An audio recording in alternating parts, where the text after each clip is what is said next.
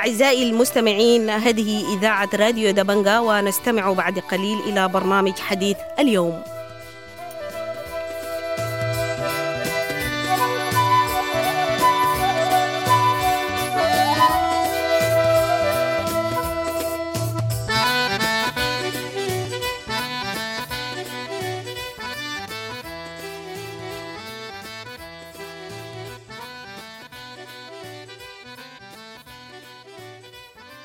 أهلا ومرحبا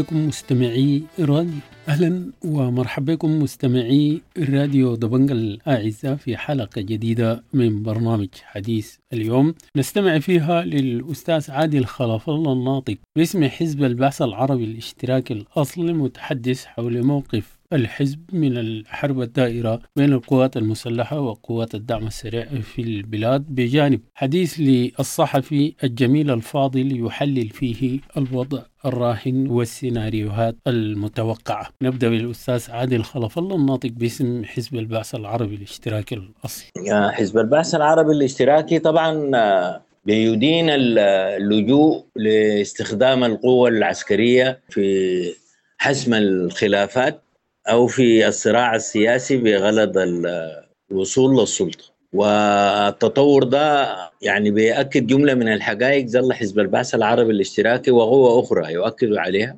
وفي أولا اتأكد أكثر من أي وقت مضى إنه القوات النظامية والفصائل المسلحة إذا ما اختلفت فإنها تلجأ لاستخدام السلاح، وده بيترتب عنه إضرار بليغ في البنية التحتية وسط الشعب، وفي نفس الوقت بيتعارض مع مطلوبات الانتقال الديمقراطي.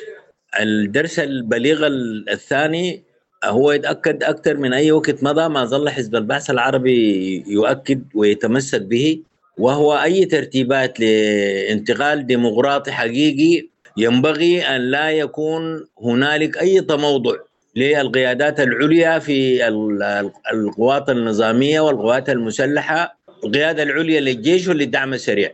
بمعنى أكدت التطورات أنه ينبغي أن لا يكون هنالك أي موقع في المواقع العليا للقوات المسلحة والقوات النظامية في ترتيبات الفترة الانتقالية، ويتزامن ده بتوازي بشروع في ترتيبات أمنية تقود إلى نتيجتين متزامنتين. الأولى عبر الدمج والتسريح والاستيعاب تكوين قوات مسلحة موحدة حديثة تقوم بواجباتها المنصوص عليها في قانون القوات المسلحة وفي الدستور، وحماية البلد ووحدتها وسيادتها واحترام النظام الدستوري.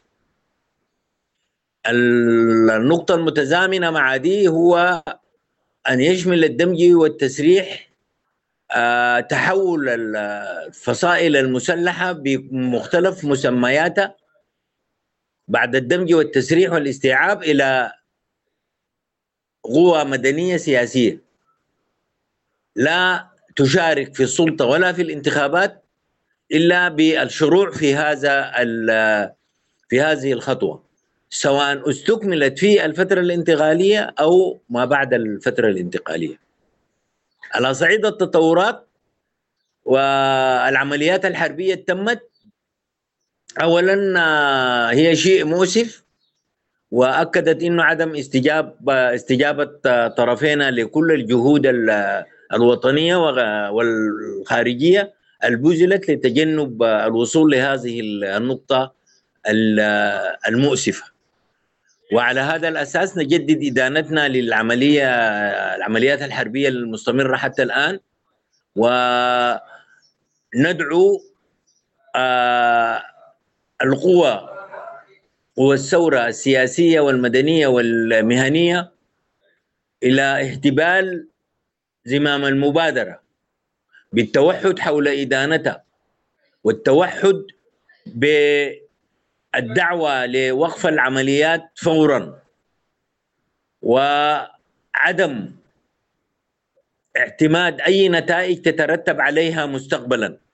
جنبا إلى جنب التعبئة من أجل الإعلان الإضراب السياسي والعصيان المدني، باعتباره دي الأداة المجربة في التجربة الوطنية السودانية لإنفاذ إرادة الشعب السوداني كي يصل إلى الدخول لفترة انتقالية جديدة ديمقراطية تفرض إرادتها وسلطتها على كافة مؤسسات الدولة المدنية والعسكرية في فترة انتقالية نرى في حزب البعث لا تتجاوز العام، تفضي إلى إجراء انتخابات تتمخض عنها جمعية برلمانية تشريعية تتشكل على ضوءها حكومة منتخبة تحقق ما متفق عليه من مهام في الفترة الانتقالية. نترحم على أرواح أبناء وبنات شعبنا التي زهقت نتيجة هذه الأعمال المؤسفة، بدءا من مروي ومرورا بمدن العاصمة الثلاث اللي شهدت ضحايا وإصابات واسعة، وعلى نطاق القطر في بالذات في دارفور الحبيبة في نيالا حسب متابعاتنا إنه بالأمس فقدنا أكثر من 24 شهيد وتم التعرف على شخصياتهم وجميعهم من المدنيين. لعدم الاحتكام لصوت العقل والمنطق والاندفاع بالرهان على القوة العسكرية، بكل أسف لم يستجيبوا للنداءات المخلصة اللي نبهت من مخاطر الانجرار للمواجهة. ومن الواضح الآن حسب التصريحات المضادة للطرفين إنهم مصممين على أن يحقق كل منهم الأهداف اللي معلنة، وهي القضاء على الطرف الآخر. هذه عملية ستكلف البلاد الكثير وستكلف الطرفين الكثير، ونعتقد إنه المعادل الموضوعي اللي يعيد الحكمة والاتزان لتفكير الطرفين هو كما أشرت في البداية مبادرة قوى الثورة السياسية والمدنية والاجتماعية بأنها توحد من إدانة هذه العمليات والمطالبة الفورية بوقف إطلاق النار مع دعم الجهود الخارجية المطالبة بوقف العمليات والتعبئة من أجل الإضراب السياسي والعصيان المدني، باعتبار ده بيشكل يعني قوة مرجحة وقوة منبهة، لأنه بالعنف لا يمكن حسم الصراع السياسي والاقتصادي في السودان، وباستخدام القوة لتحقيق طموحات أو قناعات ذاتية فيه إضرار بريغ للبلد كما ظهر حتى الآن الخرطوم منذ الأمس العاصمة يعني أكثر أحياء ومناطقها تعاني من انقطاع في الماء والكهرباء، ودولاب الحياة والعمل شبه متعطل، دعك من الخسائر الفاتحة في الأرواح البشرية، إضافة إلى ما أصاب البنى التحتية المتهالكة أصلا. الآن العديد من المصابين والجرحى لا يجدون المشافي التي تقدم لهم الإسعاف والعمليات المستعجلة بسبب تدهور الخدمات الطبية والصحية. كان من الأوفق إنه ما أنفق من طاقات ومن جهود ومن أموال ومن تعبئة تسخر لدعم البنى التحتية ودعم التعليم والصحة والبيئة والكهرباء والمياه. مستمعينا الكرام، ده كان الأستاذ عادل خلف الله الناطق باسم حزب البعث العربي الاشتراكي الأصل، وننتقل منه إلى الصحفي الجميل الفاضل يحلل الوضع الراهن ويقدم السيناريوهات المتوقعة، فنستمع للجميل الفاضل. طبعا المعركة لا زالت مستمرة وغبارها لم ينجلي بعد، ويصعب إلى الآن الحديث عن متى تنتهي هذه المعارك وما الذي سيحدث، خاصة وأن طبيعة المعارك معارك المدن أو حروب المدن تختلف عن الحروب في الميادين المفتوحة. ويجعل أيضا تعقيدات الوضع الداخلي واشتباكه وبروز كثير من التقاطعات والتباينات في المواقف تجاه هذه الحرب. من الواضح تماما أن هذه المعارك قد اندلعت على خلفية العملية السياسية التي بلغت مرحلتها النهائية، وأصدرت جدول زمني يقيد الإجراءات التي ستتم. كان ينبغي أن تتم من الأول من أغسطس والسادس من الأول من أبريل والسادس من أبريل والحادي عشر من أبريل. عندما اقتربت العملية السياسية من أمتار الأخيرة يبدو أن هذا أيضا كان عامل من العوامل الرئيسية التي أدت لتفجر الأوضاع.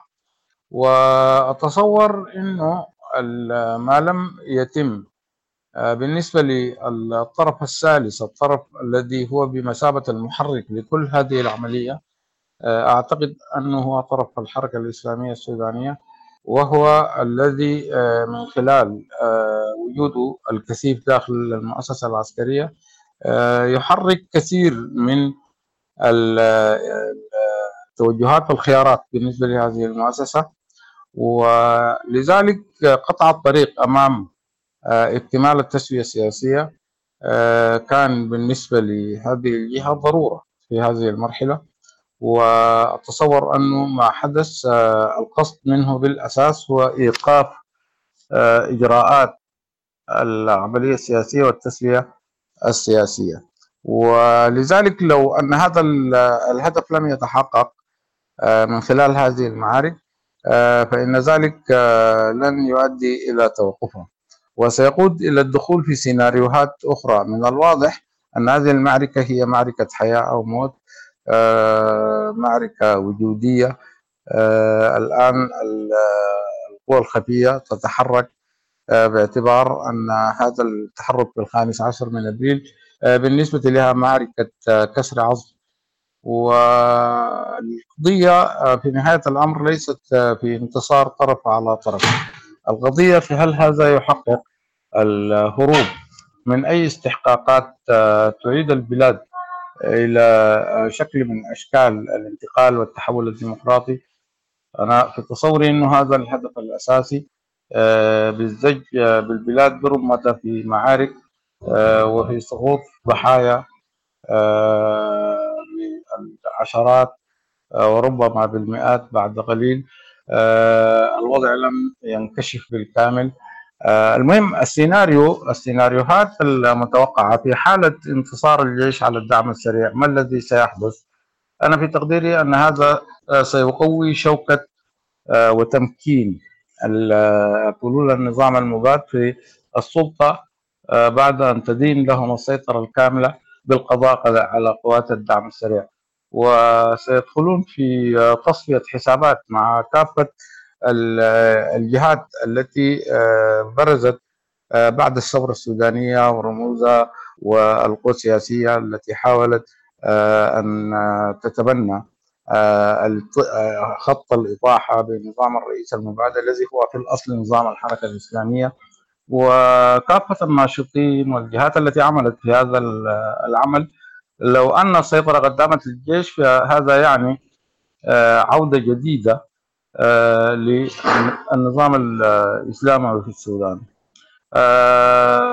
الفرص لانتصار الجيش بطبيعة الحال ميدانيا تبدو أكبر من انتصار الدعم السريع، لكن لنفترض أن الدعم السريع استطاع أن يحسم هذه المعركة. هذا أيضا لا يعني أن نثق تماما في أن جدية الدعم السريع فيما يرفع من شعارات الآن كلامية ويتحدث عن أنه قد انحاز إلى خيار التحول الديمقراطي وأنه حريص على استكمال عملية الانتقال الديمقراطي. لكن في العموم يبدو أن الدعم السريع قد استشعر مخاطر كبيرة من جهة الحركة الإسلامية وأراد استباق ما يمكن أن يحدث لو أن الإسلاميون استعادوا سيطرتهم بشكل أكبر مما هو عليه الآن على السلطة، وبالتالي سيكون تصفية الدعم السريع هدف بالنسبة للحركة الإسلامية. ويبدو أنه له معلومات في هذا الأمر، ولذلك أيضا هو تعجل بهذه المواجهة لكي يحسم أمره وأن يصبح أمره بيده لا بأمرهم هم. وهذه هي أيضا سيناريوهات معقدة، ربما لو نظرنا إلى مصلحة الشعب السوداني لا ندري. هو صراع له أهداف، وإن كان هذا الصراع كله يتلبس في قضية الثورة وخدمة أهداف الثورة وقضايا الثورة السودانية وتحقيق غاية الانتقال المدني الديمقراطي، لكن يمكن بالمعايرة أن نرى بأن أي الضررين هو أخف بأي حال من الأحوال. صحيح أن قوى الثورة السودانية وأحزاب المشاركة في العملية السياسية يجب أن لا تكون مطية لأي من الطرفين في هذه المعركة. لو أن هذين الطرفين أفنيا قوتهما وقدراتهما العسكرية والمادية، أنا أعتقد أن هذا سيصب في صالح الشعب السوداني، وبإضعاف الطرفين لبعضهما البعض. هذا أيضا سيناريو أعتقد أنه ينطوي على فوائد كثيرة وفي تقريب فرص إمكانية العودة إلى الديمقراطية بشكل أفضل لو أن شوكة القوتين انكسرت بسبب هذا الصراع المسلح والاشتباك الدموي.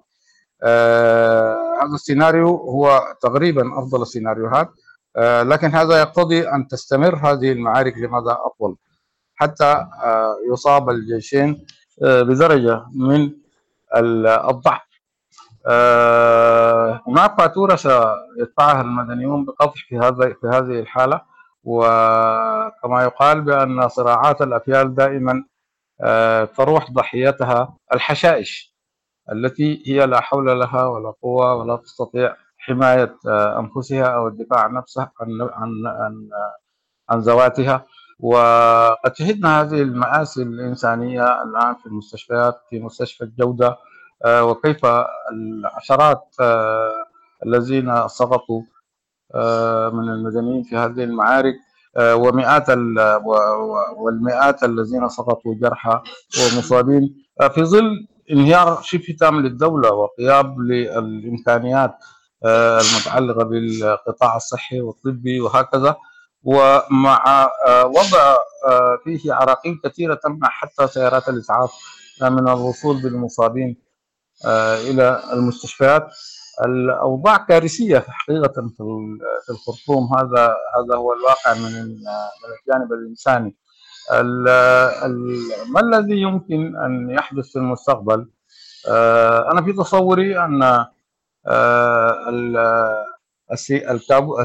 الكابوس الأكبر لو أن حدث هذا الانتصار وانجلت المعركة لصالح الحركة الإسلامية ولصالح الجيش الذي يتبنى إعادة الحركة الإسلامية. تتردد كثير من الأقاويل والروايات والشائعات بعودة كتائب الظل وبعودة ميليشيات الأمن الشعبي وبمشاركة قوات المجاهدين في هذه المعارك. هذا يعني لو أن الانتصار تم بأيديهم يعني عودة كاملة للنظام الأخواني من جديد. وقد تحدث أحد غازتهم وقال نعد الناس بأننا سنحكم 300 سنة عوضا عن 30 سنة وهكذا.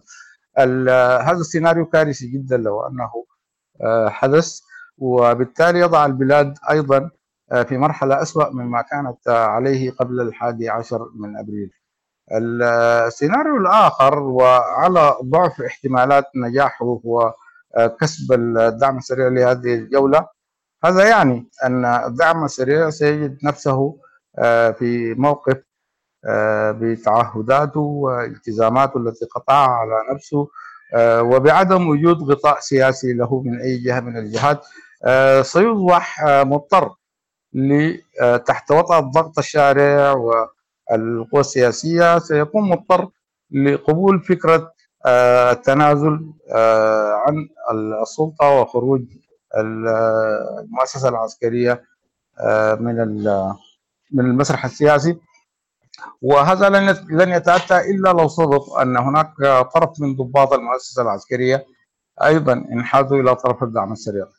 بالتالي تحدث هناك توليفة جديدة يمكن أن تقود إلى قبول فكرة عودة الجيش إلى السكنات وبناء جيش وطني موحد بعقيدة وطنية. وهذا السيناريو برضو تكتنف كثير من القيوم، لا يستطيع أحد أن يجزم بإمكانية حدوثه بسلاسة. هذا ما أستطيع أن أقوله في مجمل الصورة العامة والرؤية تجاه المستقبل. بهذا مستمعينا الكرام نكون وصلنا إلى نهاية حلقتنا. أنا بشكر لكم حسن الاستماع والمتابعة، وحتى نلتقي إليكم مني أطيب التحايا.